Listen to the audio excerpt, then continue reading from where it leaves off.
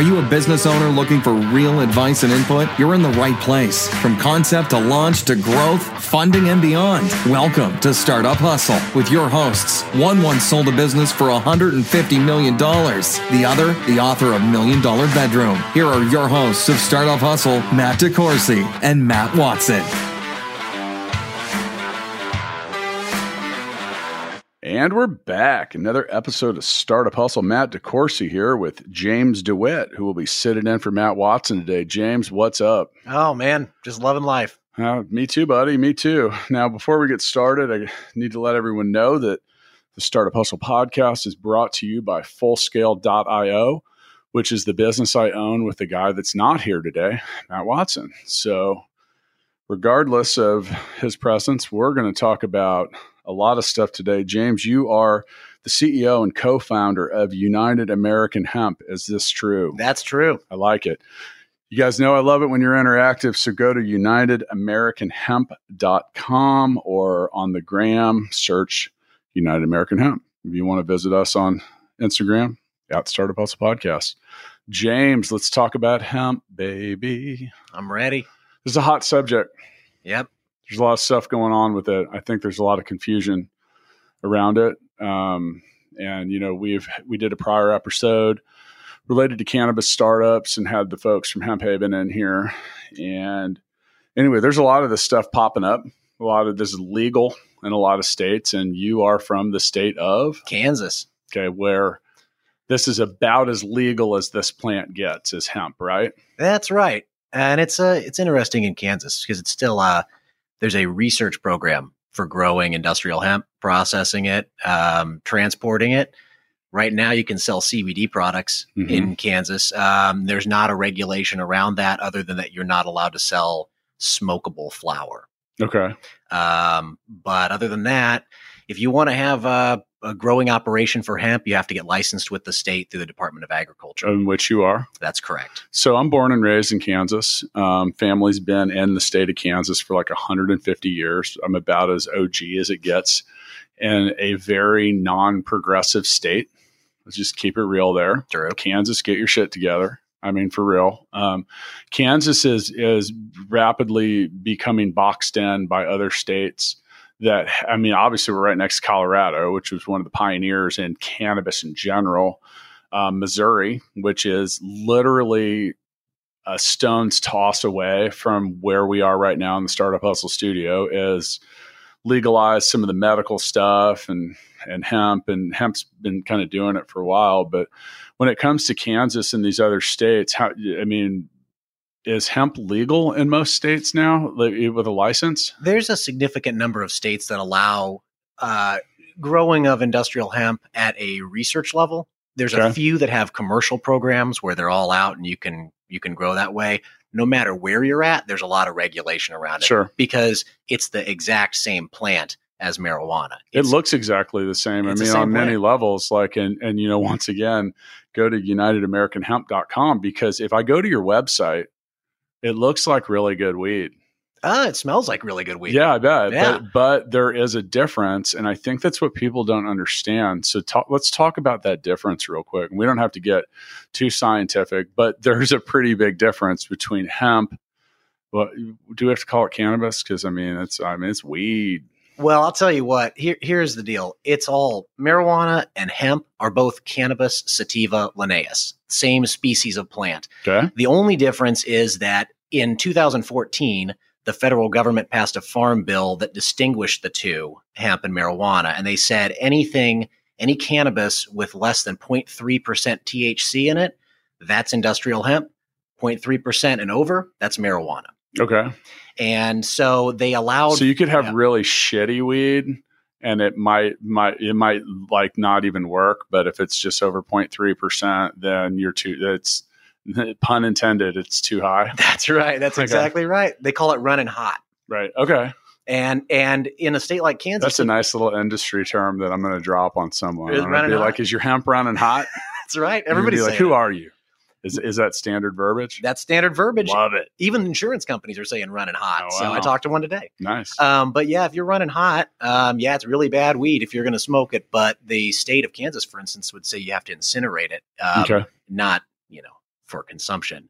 So those testable levels and stuff like that that's a scientific process, and that's something you guys engage in a little bit at your facility, right? That's true. So before you can harvest your industrial hemp, the state has to come out and test it to make sure that it's not running hot. I see. And so we went ahead and made the investment in the technology to be able to test it ourselves in advance throughout the life cycle of the plant. Okay. Just to make sure that we understand like where we're at THC wise, because there are spikes that can happen at certain points depending on the environment. If the weed's running hot, you got to get it hot and get rid of it. That's right. Literally, right? Yeah. I mean, basically, if they come out and test it, you're going to be burning it if it's over 0.3%. Okay. But at that point, if you have an industrial license and you're running hot and they come by, they're not going to cuff you and drag you off. No, they have limits though. They say if it's over a certain percentage, then you're just breaking the law. Then you're in trouble. Yeah. Then they know you're up to something shady. Sure. Okay. All right. So now, CBD is something that is like everywhere now. Everywhere. And like everywhere. According to my Facebook feed, CBD cures everything. I'd be skeptical of that. Not true, right? I think that's people saying things like that. That's scary for people with real medical conditions. I agree. And I say that in the context that I say that in. It's not that like people that I'm talking to or seeing on Facebook. It just seems like, that some of it. And look, there's no doubt that there's medically valid reasons for the chemicals that are in there. One of the things, so my mom has dementia and it's bad. And I've seen a lot of research that shows that there are like true medical applications where the certain, the cannabinoids, did I say that correctly? Cannabinoids. What? What was that again? Cannabinoids. I'll never get or that right. Or cannabinoids, however you want to say it. Cannabinoids. But, so there's certain things that are there, but I think that on some level, some people are taking it a little to the little extreme. I agree with that. There's definitely, I won't say it for certain because I don't want to get in trouble with the government, but I believe that there's medicinal value in the cannabinoids in the plant. You can just disclaim it. You can say there's potential. Yeah. Now you're not necessarily endorsing it. And I get that, but is it fair to say that, like we said, it's people getting a little carried away with I don't think it's a miracle cure-all drug for everything. But because of the prohibition being lifted on that federally in 2018, where they said now you can have interstate commerce, now you can have commercial programs, that I think is going to lead to a lot more drug trials and testing that is really what's needed. Like if you're a small business owner, you're probably going, oh man, there's all these extra restrictions that are come down the line. They're going to make it hard for me to do business. But the answer is they're also making it safer for the consumer. Sure. So yeah, it does play into the hands of big drug companies and big pharma to do that because they've got the money. Johnson & Johnson's got the money to do that once it's federally legal. But those rules and regulations, while people aren't always thrilled with the process and the slow time that it takes to get things to market, really inherently they exist to keep things at a good norm. Right. Yeah. They're intended to like help you. So I was just watching a 3-part series. I'm kind of a history buff, and it was The Food That Made America. And, in the early 1900s, food was terrible. It was bad. There was no regulation. And that's where like a lot of the FDA kind of stuff started coming through because, you could put anything you wanted in any food. And some of the stuff that they would put in it to make it look fresher or a different color, was literally poisonous. Oh yeah. So, some of those rules and regulations exist for a reason, but at the same time, sometimes they can be really cumbersome and weigh down a business's ability to make profit. That's a problem for some people in your industry, right? It is definitely a problem. And I would say on the farming side of it, on the ag side, a farmer who wants to get in this isn't like growing corn or soybeans. These seeds you're paying $1 a seed to buy these seeds. Really? Yeah. And you're planting 2,000 to 3,000 an acre. So, it's an expensive so when crop. those seeds, and that's part of your business too, is seeds and clones. That's right. Which is, and we'll talk some more about that because I find that to be an interesting. This is just botany. Right. It's a plant. It's just a plant Yeah. like any other plant. Right. So, but the seeds you're talking about, those are at least groomed or built in a way that is going to probably grow below that. It's not going to be hot. That's the idea. They've been bred over the years to get the genetics to the point where you're going to, ours were tested by the Department of Agriculture at about 0.12% THC. So well under the 0.3% threshold. But that's an important factor in growing it. So that's interesting because the last time I definitely wouldn't have paid $1 a seed. Yeah. That was usually what you were trying to get rid of, right? That's right. Well, yeah. But, I mean, here you're like the seeds. So, and it gets a little, there's more to that too, because a lot of people love, if you're going to produce CBD, you want to be producing female plants. Okay. Because you're going to extract out the CBD or the cannabinoids from those plants. That's because the male plants don't have that, right? Or very little. Yeah. And so I think a lot of people don't know that too. For if you're smoking weed, that's the female plant. That's right. Yeah. Like the male plants are bad. You don't want those. That's right. And nobody wants, nobody wants seeds in their weed or whatever. That's the whole Sensimilia thing. Well, the same thing goes with hemp. Same plant.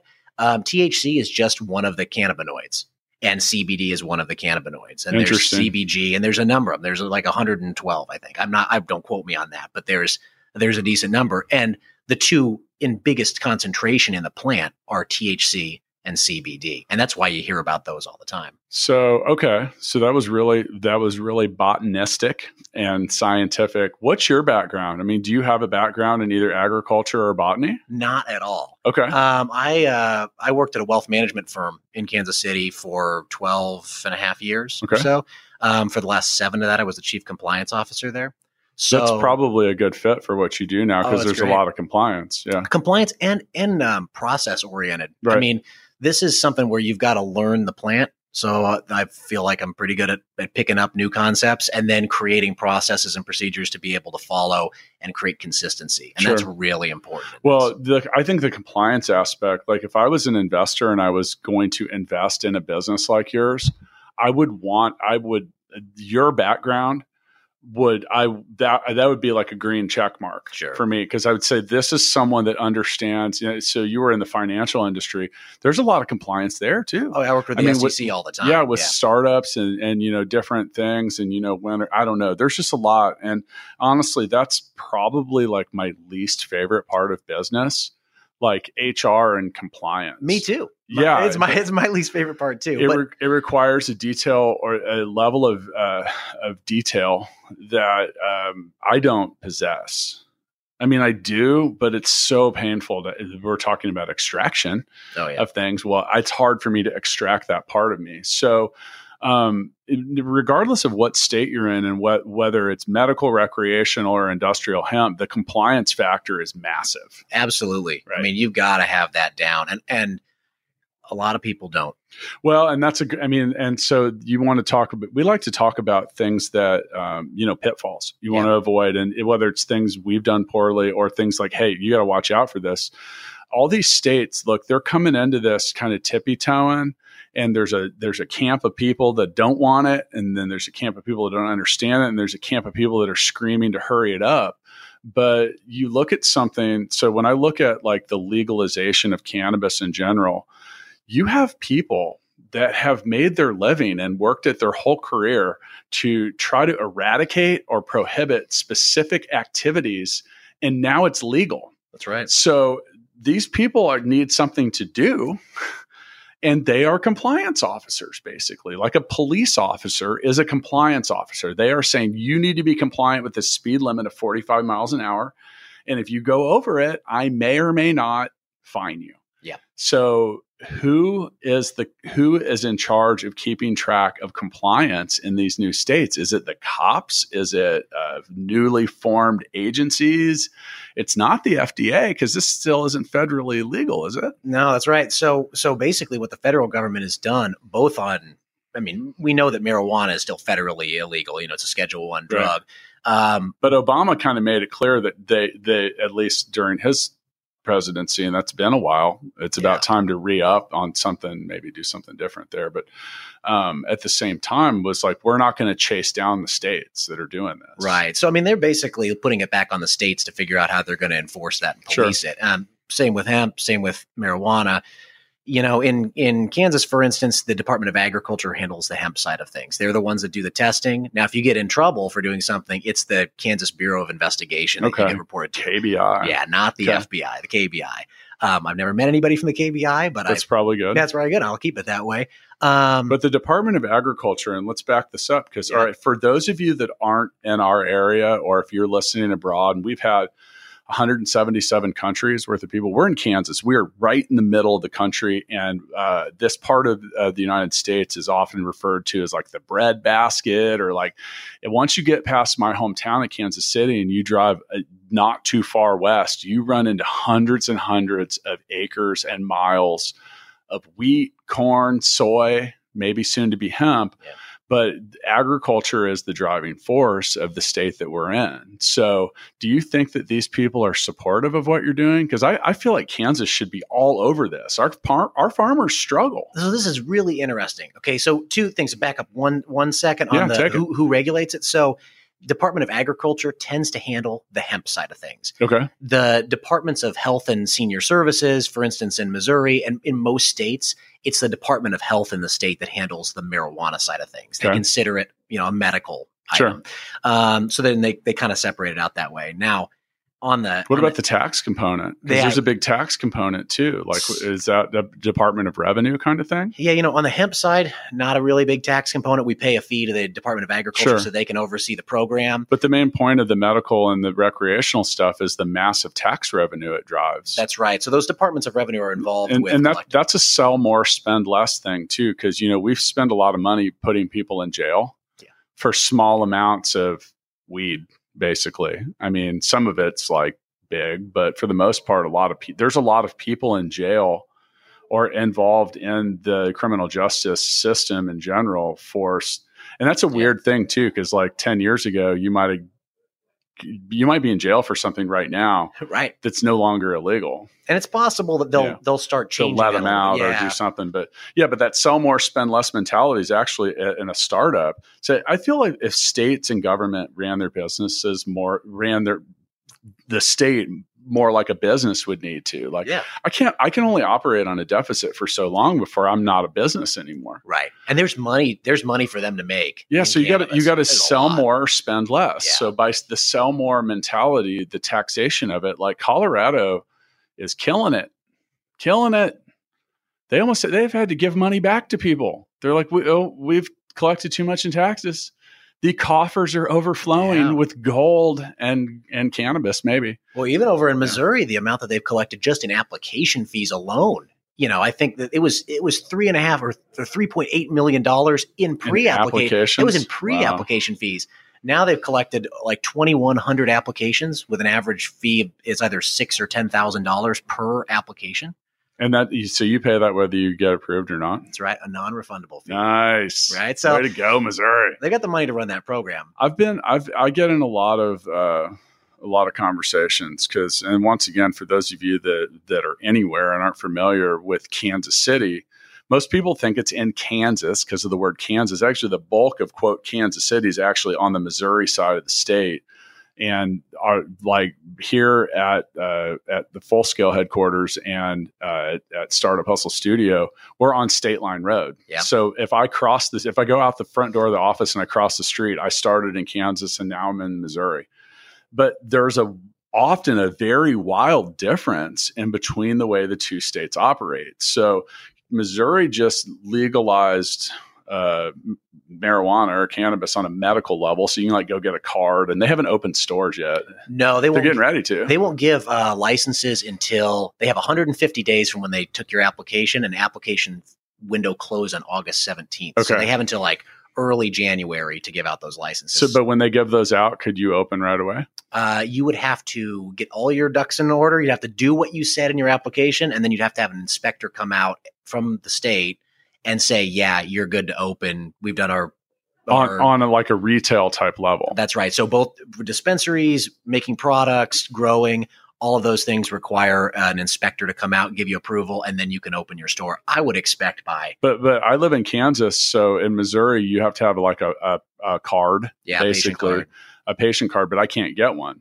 That's right. Because I live in Kansas. Got to be a Missouri resident. Which is once again weird because, like I said, like I'm in Missouri every day when I drive to work, because when I'm driving to work, I'm in Missouri. When I'm driving home, I'm in Kansas, which is weird. I grew up right next to State Line Road, so I'm kind of used to that. But it's a weird concept because, in the Matrix, they would have said your borders are a construct. Right. Well, that's like there's an imaginary line that runs down the middle of our city that creates two very different sets of regulations. So you're on the Kansas side, so you got different rules, but.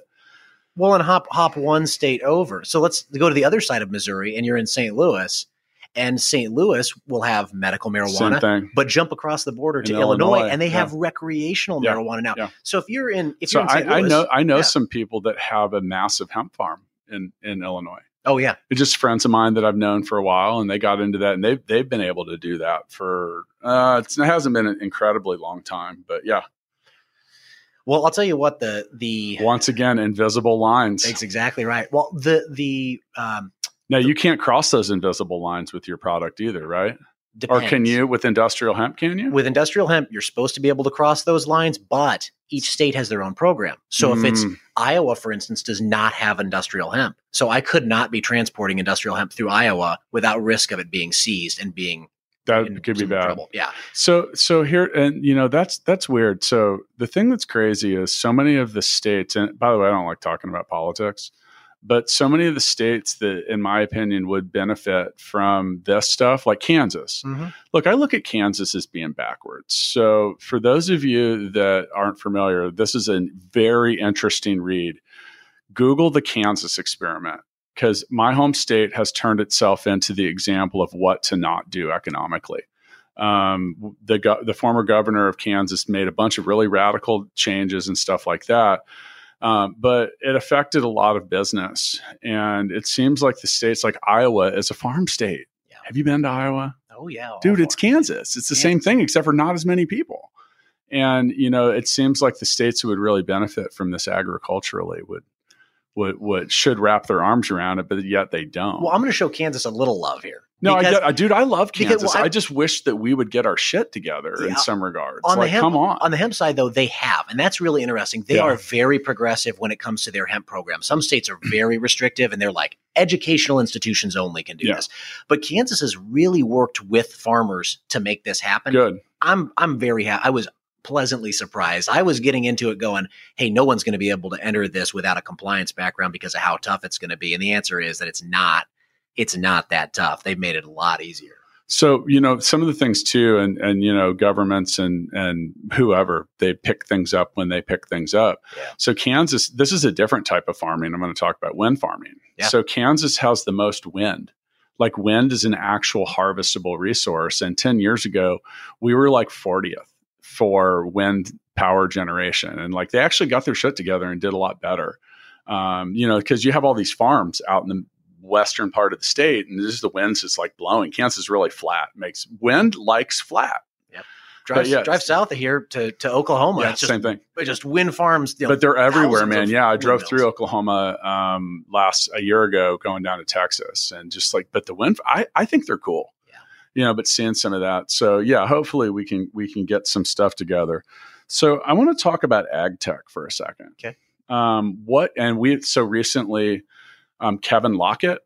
Yeah. Do you know him? Yeah, I know who he is. Yeah. So he's a football player, right? Yeah. Played for the Chiefs, went to Oklahoma. Son plays for the Seahawks. Well, Kevin is the CFO of an ag tech VC fund. And, that's a good fit for us here in Kansas. And this has been a popular or a heated subject because I think states and areas and cities need to play to their strengths. We're right in the middle of the breadbasket of stuff and ag tech and stuff like that, in my opinion, should really be a focal point of what we do locally. So what kind of, and when we say ag tech, we're talking agricultural technology. What play does that have in the industrial hemp industry? Like what kind of technology is important? What do you use? What could you need? Yeah, well, I'll tell you, to start with, a lot of these plants that farmers are going to grow, the most success that we've seen with farmers in Kansas is planting clones. And when I say a clone, I'm talking about Let's talk about that for a second, because when we think of a clone, you think like, okay, you're going to make a second me. Yeah. I've thought about that. I don't think I could handle myself. I'll get quickly sciencey on you here for a second. Do it. No, I want to talk about that. I want you to explain what a clone is in terms of a plant. Okay, so start with the word propagation. Propagation is essentially how I'm going to reproduce that plant. There's two ways to... When seeds blow in the wind and turn into another plant, that's propagation, isn't it? Well, this one's a little bit different, but yeah, I mean... But it's similar, yeah, right? It's similar. So here's what we've got going on. There's two ways to propagate a cannabis plant. You can have sexual reproduction or asexual. Sexual is when, because cannabis is a dioecious plant, means there's male and female plants. When the male plants spread pollen onto the female plants begin to produce seeds. Right. That's sexual propagation. Okay. And so... Man, did you think we were going to talk about sexual propagation? Sorry, our show producer walked in. Breland, did you think we would talk about sexual propagation? It's always fun to bring up. Yeah, it's always fun to talk about. But then... It's a good thing the show is marked explicit. That's right. So anyway, so the pollination, we're all familiar with pollination, that. And you get seeds from that. If you want asexual propagation, that means I'm taking a cutting off of an existing plant. So I've got a plant that's grown, it's big. I'm going to take a piece of that plant, cut it off. A limb. Okay, sure. A branch, whatever you're going to call it. I'm going to take that off and I'm going to plant it. And it will root and it will continue to grow. It's basically the same plant. It's the identical genetic. I've been doing that with cactuses for years. And it just goes on forever, right? Yep. Now I literally do that. I have like an aloe cactus that I've had for, 6 or 7 years. It's your forever plant. It is. I really enjoy growing it. I have a lot of fun with it, but it gets big and it's, so I clip parts of it off and I've grown a whole bunch of other stuff with it. So I'm cloning. Yeah, you're cloning. Okay. That's exactly what you're doing. But why is that useful in industrial hemp? Like, why do I want to clone a plant? Like, what's the upside of that? Well, two things. One is you know what you're getting. If you get a seed, think about seeds like if you're going to have... you don't know till it grows. And it could die. There's a million things. Right, if you have kids, right? You've got 5 kids and all the kids are a little bit different. They're not all identical. That makes sense. You might get one that's a runt and then one that's a really strong, healthy one. So with a clone, you know what you're getting genetically. Second, if you're a farmer and you're growing in your field, you really want all female plants if you're going to sell for CBD. So the only way you know for sure with 100% certainty that you're going to have a female is to clone it. I see. There are ways to do something called feminizing seeds. Sure. It's not 100% certain that you're going to get all females, but it usually is like 98, 99%. But a few males in your field. Now, much like when in the spring, if I go to Lowe's and I buy a 6-pack of tomato plants, so I've done this because I've had just hobby gardens in the past. So when I buy those planters, they always end up being the biggest plants, never when I drop a seed in the ground. Is that also like a head start kind of thing? It is definitely a head start. Okay. For me, I've found it gives us about a 10 to 12 day head start versus seeds. So it's just a time thing? It's a time thing. See, for me, because when seeds, when they first germinate and come out of the ground, they're just so volatile. Like a hot day can burn them up and you're done. Sure. And then also, let's be realistic. I'm just kind of lazy. I don't really want to go out and till my backyard. Yeah. But that's where your ag tech comes into play. Sure. Here, right? Because now you're talking about if a farmer goes and throws those seeds out, we've had one of the wettest summers in Kansas that we've ever had. Like it's a record. Yeah. No, right. And so the soil's so waterlogged. A lot of these farmers who planted these seeds for $1 a seed had total failures. And because they rot, right? That's right. Not a single sprout. You planted 14 acres and no sprouts. Yeah, but dude, that could be like $200,000, right? Oh yeah. And the time, the labor, the equipment you had to use. So one of the ways that people are getting around that is you plant the clone, an already rooted plant. It's strong. It can handle a little bit of wind. It can handle some hail. It gets wet. It might actually like the water. That's right. Okay. That's right. So that seems to be pretty successful. To do that, though, you need indoor growing space. You need greenhouse space. Right. And in an ideal world, you're able to do that year round to be able to get great plants and keep your genetics going and not just start fresh every single May. So indoor growing technology, I think, is important for the hemp side of it, whether it's lighting, whether it's irrigation. those are going to be real important on the hemp side. Now we know and then there's technology that runs that too, because lights need to be on a timer. People don't realize this about just plants in general. Is that anytime you're growing something under a light, you're emulating the pattern of a sun. So like the sun's less prevalent in the later months, which are often the harvest and stuff like that, and that's what kind of triggers certain things to flower or do different or grow faster. Yeah, that's a good point on the cannabis side. So cannabis is you have two kinds of cannabis. There's photoperiod plants, which is what most of them are, and there's autoflowers. Photoperiod plants go, hey, I'm getting a certain amount of light. It's time for me to start growing and get big and bushy and get strong. And then when it senses that light going away and you have more consistent hours of darkness, so after August, you start to get more nighttime, it knows to start flowering because it's an annual plant. It starts in May and it dies. It's just evolution or whatever you want to call it. Okay, so with ag tech, there's got to be more to it than just the lights, though. Some of this is also like the chemical nature of what the nutrients and stuff, right? That's right. So feeding those plants is really important. And your soil may not be necessarily the ideal soil for that plant where you're at. That's why certain parts of the country have actually gravitated towards this. Like I told you I had some familiarity with this industry in Oregon, where apparently the sun and the soil are fairly optimal. Mm-hmm. So is that something you have to correct here in Kansas or that you want to simulate? Yeah, I mean, everybody's soil is a little bit different around here too. Well, we mentioned Oklahoma earlier. In Oklahoma, it's if you drive through Oklahoma, you'll notice the dirt looks red. Yeah, because it's got a lot of clay in it. Yeah. And that could be good for certain types of plants, and it could maybe even be poisonous for others. Right. And it depends on how it holds nutrients and things like that. Now it's a plant like any other, so it uses the same nutrients that other plants use. And you're just trying to dial in the right proportions of them to get optimal growing conditions for them. But that's tech. It's tech. It's testing those soils and those levels. And by the way, if you over fertilize a plant, you'll burn it. Oh yeah. And that's not good. Yeah. And you can basically, if you put in too much fertilizer, you get some other issues where you're changing the pH of the soil. Yeah. There's some neat tools out there that a farmer can use that are, Wi-Fi and Bluetooth compatible soil testing, where you go out there and it'll tell you your nutrient levels and your electrical conductivity and your pH of the soil by jamming the prong into the soil. Yeah. It's cool how that stuff occurs. Oh yeah. It's funny because so many people in startups are so centric around making software as a service products, but a good entrepreneur is solving a problem. And one of the major problems that we have as a planet in general faced in just any future is production of food. Yes, absolutely. And also like climate change. And I'm sorry, people, it's not a myth. It's happening. And but it's not as hot. Well, maybe that's part of it, but there's this ever changing, growth of stuff. So with ag tech too, like some of the things we were talked about when Kevin Lockett was in here were some of the bad things that can occur. Like we talked about all the fertilization, all these different things, but if all of a sudden you have drought stricken areas, and so being able to use the technology to build plants and on some level animals that are more resistant to what's happening in the future. Because there's parts in like California that were once like amazing wine growing, and now they just can't do it. Yeah. It's like the land is not good for that.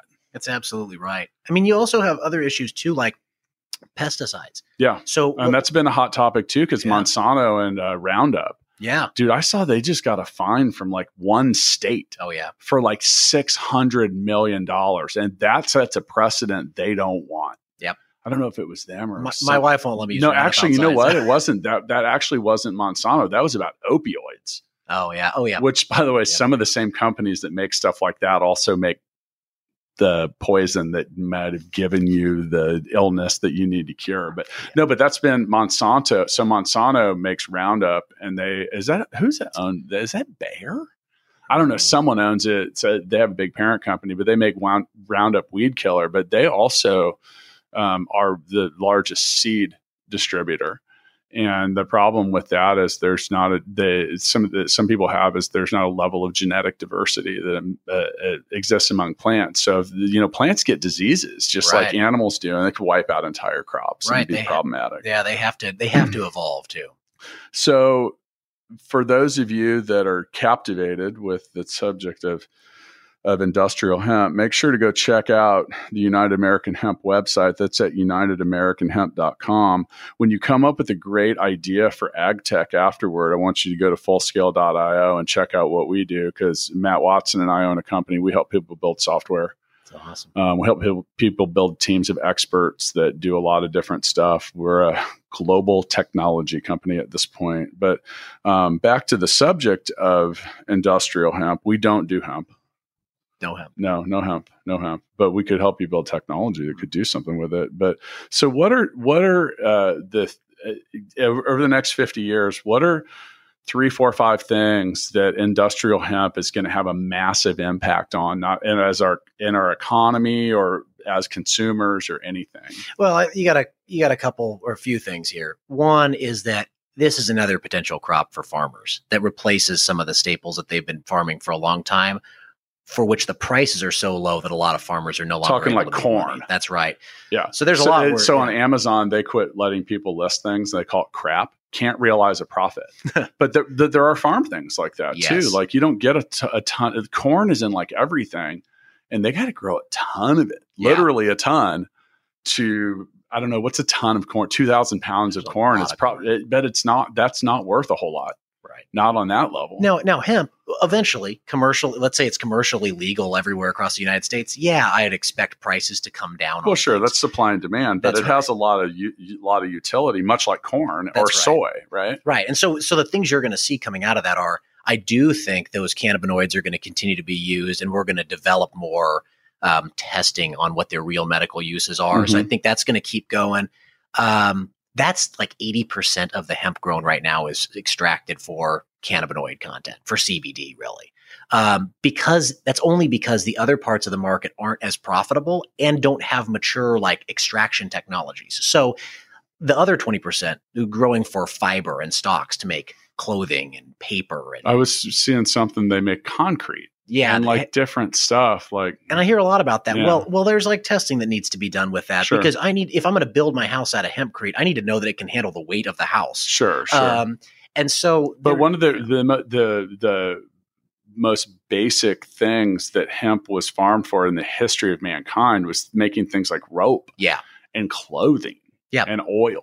And there's just not a lot of, if you asked a farmer in Kansas, if you say, hey, you're going to grow this today for fiber and sell it to somebody to make rope, they're not going to have a clue where to go to find somebody to sell it to. Yeah. That part of the market's not mature yet. Sure. I think over the next 20 years, or maybe next 5 or 10, you'll start to see that become more mainstream, and it'll get developed out, especially as, people get to understand what's legal and what's not. People feel more comfortable doing that. So do you think that over the next however many years, they're just not going to have the clamp down on this? Because I'm going to drive by a bunch of cornfields on my way home. I mean, and it's funny because I live in a decent suburb, but here in Kansas, the empty lots and like areas that they haven't developed, people grow corn and soy on them because you get a farmer's exemption. You don't have to pay the property tax. But I could theoretically, if I wanted, I could park my car on the side of the road and like go run in a cornfield. Do you think that we're going to get to that point where, I mean, maybe not necessarily like that, but I mean, do you think it's just going to be, because right now, if you were to grow hemp in a field, it's not going to just be open, is it? You have certain restrictions about how far you have to be away from like residential structures and public schools. But I think those will probably. But here's the thing: is like realistically think about that. Like if it's not a drug. It's not doing anything. It'll come. I don't. But see, that's that level of regulation and restriction. Yeah. So do you have to have it fenced in or anything like that? Depending on where you're at. Okay. Every state's a little bit different. I would say that there's still going to be enough regulation around it to make sure that you're not growing weed, because technically that is psychoactive and it can get you high. And there's impairment that can happen from that. And so they don't want high school kids running into a field and cutting down a bunch of it and smoke and trying to dry it and smoke it or whatever they're going to do. So it would actually be kind of funny to watch them do that in a field of hemp and be like, what are we doing wrong? We have to dry it first. Regardless, still, that'd be a good time lapse. Then, No, I think that there'll be a decent amount of regulation that still exists just to they're going to have to be able to figure out what's hemp and what's marijuana. But again, that 0.3%, that's a bizarre, arbitrary sort of number that there's not really like a science behind that. It's been around for a while, and I couldn't tell you the answer to why they came up with that number. So technically, if you drink enough O'Doul's, you will get drunk. I think you'd have to smoke a lot of 0.2% CBD hemp flower. Yeah, whatever. You'd be like, I don't think you'd be able to do it. I think you'd pass out just from the inhalation. So, I don't think so. So going forward with, as we kind of wind this down, this has been interesting. There will be a pop quiz posted online where you will first have to draw many diagrams detailing what you've learned about sexual propagation. Absolutely. I think it's a great idea. Yeah. There will be a downloadable quiz. That would actually be fun. I think I just had a decent idea, like actually having a Startup Hustle app where you could go and get the highlights, but like take a quiz. Yeah. Because, oh man, you can see I've been taking notes over here. I have to so I take notes on every episode. Sometimes it's so I can actually remember, keep this moving and keep, talking about stuff. But some of like today's notes, it says sexual propagation. And by the way, while we're at it, I want to give a shout out to our Instagram follower, Pull Your Card. They make trivia games. Thanks for the feedback, dude. We heard you. Appreciate it. So if you ever have feedback, you can message us through the Instagram. It's our goal to always make make it interesting. At the same time, we don't want this to be an interview show. Yeah. We've been talking about industrial hemp, man. Like I know a couple things, not nearly as much as you, James, but so going forward with your business, you guys are planning some growth and literally, and doing some stuff. What can you tell us about? Today we're at 1,000 square foot warehouse space in Olathe, Kansas. We're moving here by the second week of November into 2 3,000 square foot greenhouses out in Lewisburg, Kansas, with about 29 acres to grow on outdoors. And so we'll produce. So an acre's the size of a football field. That's a good reference that I've always been taught, and I'm assuming that's somewhat accurate, or I've been lying to people my whole life. I think it's about right. But that's a lot. Yeah, a couple thousand plants an acre too. Okay. So when you say a couple thousand, I mean, is that like 2,000 or is it like 4,000? That's probably 2,000 to 3,000. Okay. And the revenue on that for selling it for CBD extractions about between $50,000 and $100,000 an acre. The prices are kind of all over the place right now. Yeah. And again, if you test hot, you're burning it all. But that's our plan for next year. God, that's got to be kind of stressful. Oh yeah. Well, I mean, and we'll produce seeds in one greenhouse and clones in the other greenhouse, so we can sell directly to farmers. We do have a seed dealer license in Kansas. And how many people have that roughly? A seed dealer license? Yeah, I'm just curious. I have no idea how many people have a seed dealer license. I can tell you that there's only 150 or so cultivators of hemp in Kansas right now. They're actually growing today.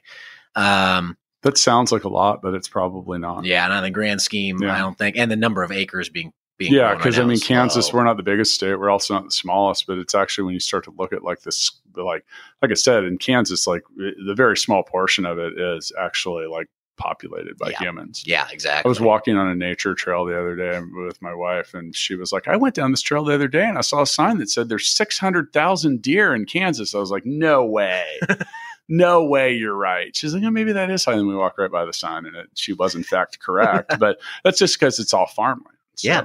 Okay, so you're going to move out to a new spot. You got some indoor stuff. You got some outdoor stuff. Yeah, farmers can come and see what we're doing before they buy. They can see how it's being produced. They can see it being grown on real land outdoors. Yeah. So I think that's one of the things we've talked about is kind of taking this show on the road every now and then to because you came here to our studio, and thank you. Oh, sure. Thank you. This has been fun and interesting, but we want to do some stuff down the road. Hopefully when we have a little more time to get out and do it right, but kind of go see but some of the interesting people we've had on the show, at their place. Cause we've had so many interesting entrepreneurs on here. This is the second hemp or cannabis related. It's me that's kind of pushing that because I think it's a very important thing. And actually there's something that we didn't get into that I would like you to speak on. If you're thinking about getting into the cannabis, hemp, CBD, any type of business, give us some words of caution, because I think people are a little overzealous with living their dreams here, because it's getting ready to be competitive when that federal veil comes up, and it will. And it will eventually. I don't know when, but it will come up. It's going to change the landscape. It's going to do a lot of things. You're going to be competing with Johnson & Johnson and Marlboro on some, maybe. I mean, I'm assuming that that's going to be the case. Right now, they're prohibited from being in there. So what you're seeing this from an industrial and an agricultural level. I'm assuming you work with and talk to a lot of people who are on the retail level, and then there's all different kinds of stuff. I mean, what can you tell us to do or avoid? I would some level. Well, one is you got to know what the rules are. Every state's different, and you need to know what the federal rules are, what your state's rules are, what your local rules are, your ordinances. And you need to be prepared for what might come down the pipeline. This is an emerging industry where things are changing like daily. I mean, any day you get a new piece of regulation that comes out, a new piece of legislation, or you get a rule that changed. And that can be greatly and rapidly affected by your elected officials. Oh, absolutely. Yeah. And you could be with your business, you could be legal one day and then election comes and now done. That's correct. They could put us out of business the next day. That's risky. That's a big threat and factor. I see that in the CBD industry right now. You see a lot of those retail stores opening. There's you can tell there's the rush to get the money while it's there. Yeah. Or to be positioned for something later, I assume. That's right. Exactly. Yeah. So, I mean, I would say know what those regulations are and be adaptable. Because if you let's say you go, I'm going to round up $10 million of investment money and go and do this big cultivation effort or open all these stores. All of that could be gone the next day. This is a risky space to be in. Are there a lot of people? Is there a lot of investment dollar flowing into this right now? There are now, especially on the medical marijuana side. Mm-hmm. I mean, and part of that is because states make it a little expensive to get in the game if you're going to be in there. But to be able to produce at the scale you want to be able to do it at, it takes some money. And so, you got people raising $10, $12 million for that kind of stuff. Well, you need to understand what your ROI is on that, what your return on investment is.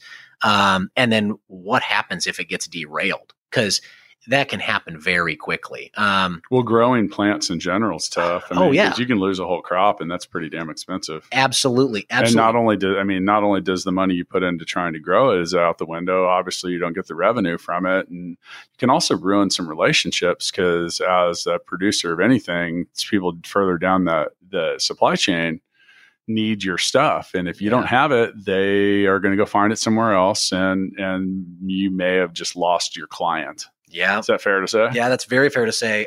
And I'd also say, know what you're selling. So if you're going to go open a CBD store or whatever, you really need to understand the product that you're selling. I think a lot of people do. There's a lot of great places out there that I would trust to go purchase from.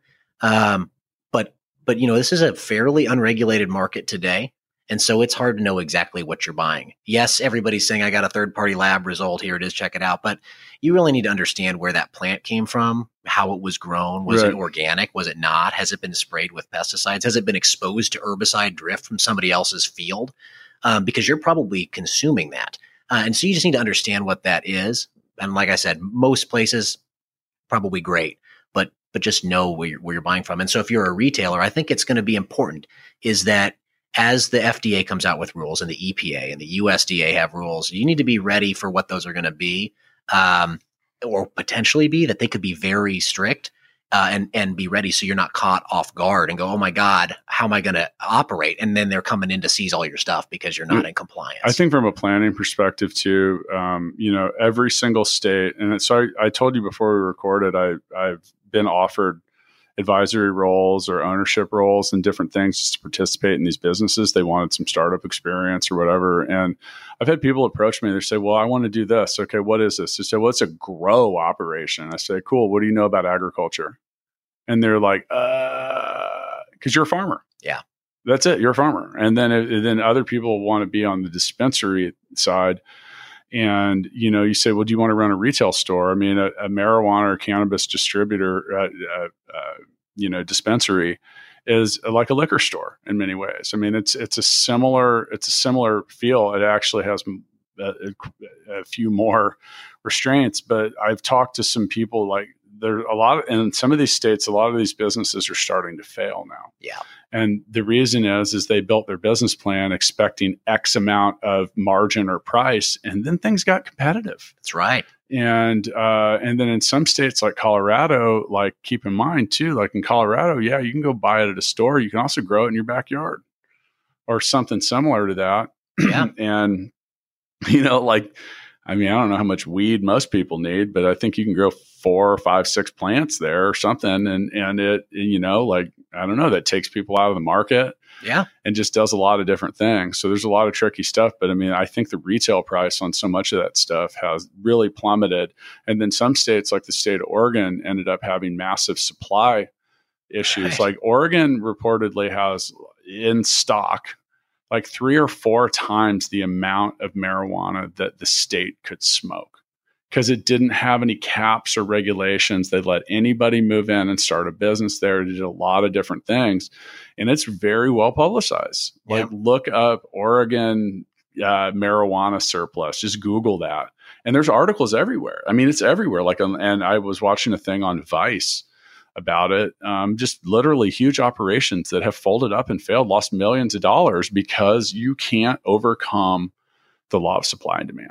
Absolutely. It is they call it a law for a reason because it doesn't matter like what it is. And then so much of it too, and I think you'll attest to this as a producer of things, is so many people that want to go buy. All right. So are you familiar with like the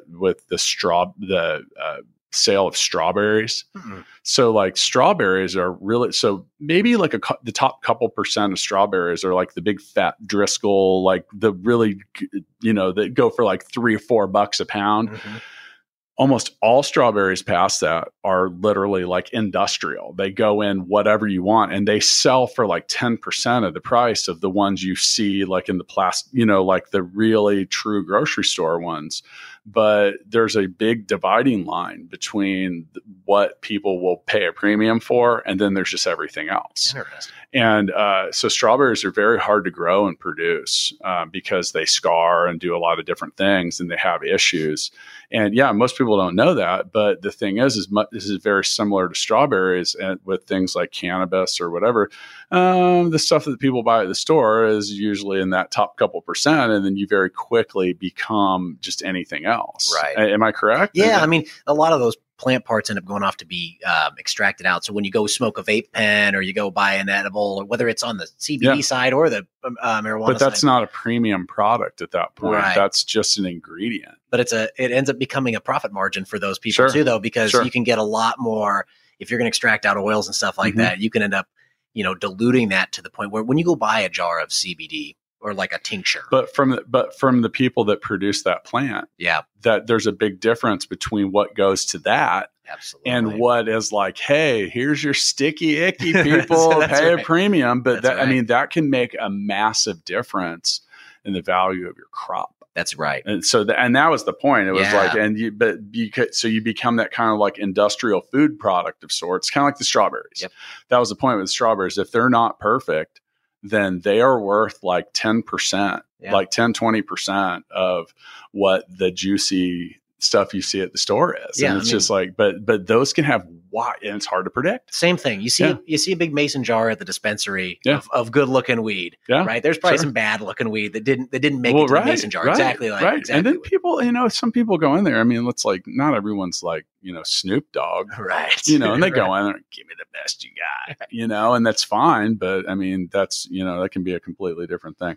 Well, anyway, James, thanks for coming in. Go to UnitedAmericanHemp.com, go to fullscale.io.com. You can check out United American Hemp on Instagram. We are at Startup Hustle Podcast. James, thank you again. We'll see everyone next time. Thanks so much for listening to this episode of Startup Hustle with Matt DeCoursey and Matt Watson. For more great content and to stay up to date, visit startuphustle.xyz. And if you enjoyed today's episode, please rate and subscribe, and we'll catch you next time on Startup Hustle.